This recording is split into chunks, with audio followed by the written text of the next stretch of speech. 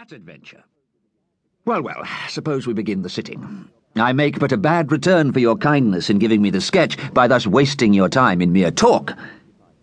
He had not long occupied the sitter's chair, looking pale and thoughtful, when he returned, involuntarily as it seemed, to the subject of the house in the back street. Without, I hope, showing any undue curiosity, I contrived to let him see that I felt a deep interest in everything he now said. After 2 or 3 preliminary hesitations, he at last, to my great joy, fairly started on the narrative of his adventure. In the interest of his subject, he soon completely forgot that he was sitting for his portrait. The very expression that I wanted came over his face. My picture proceeded towards completion in the right direction and to the best purpose.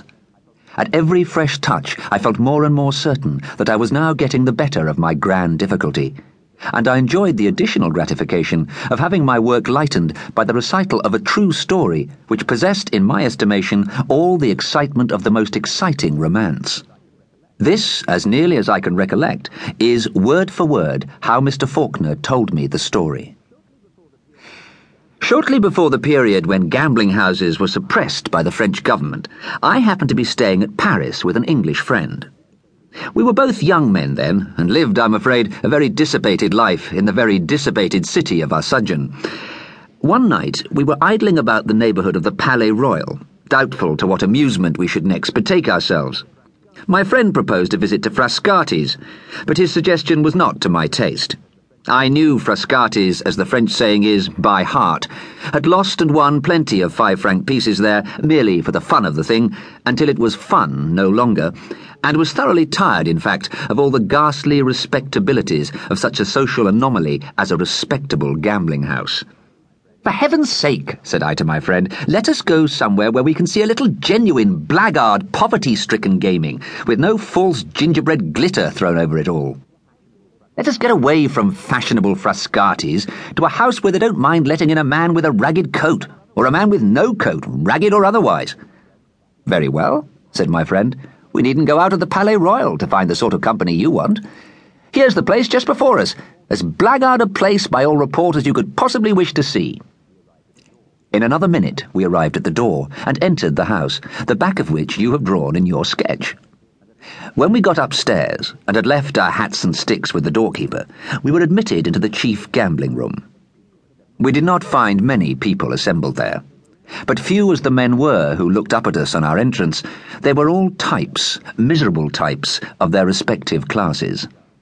We had come to see blackguards, but these men were something worse. There is a comic side, more or less appreciable, in all blackguardism. Here there was nothing but tragedy, mute, weird tragedy. The quiet in the room was horrible. The thin, haggard, long-haired young man, whose sunken eyes fiercely watched the turning up of the cards, never spoke.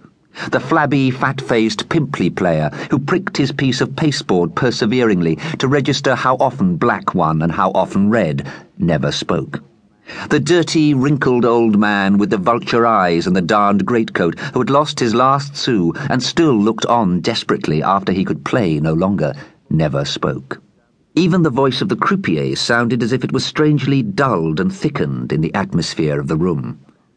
I had entered the place to laugh.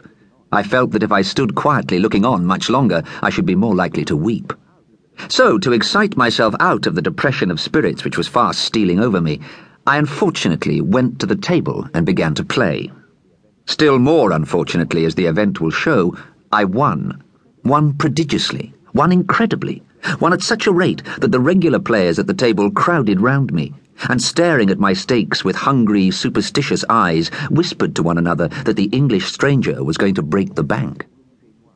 The game was rouge et noir. I had played at it in every city in Europe, without, however, the care or the wish to study the theory of chances, that philosopher's stone of all gamblers. And a gambler, in the strict sense of the word, I had never been. I was heart-whole from the corroding passion for play. My gaming was a mere idle amusement. I never resorted to it by necessity, because I never knew what it was to want money. I never practiced it so incessantly as to lose more than I could afford, or to gain more than I could coolly pocket without being thrown off my balance by my good luck. In short, I had hitherto frequented gambling tables just as I frequented ballrooms and opera houses, because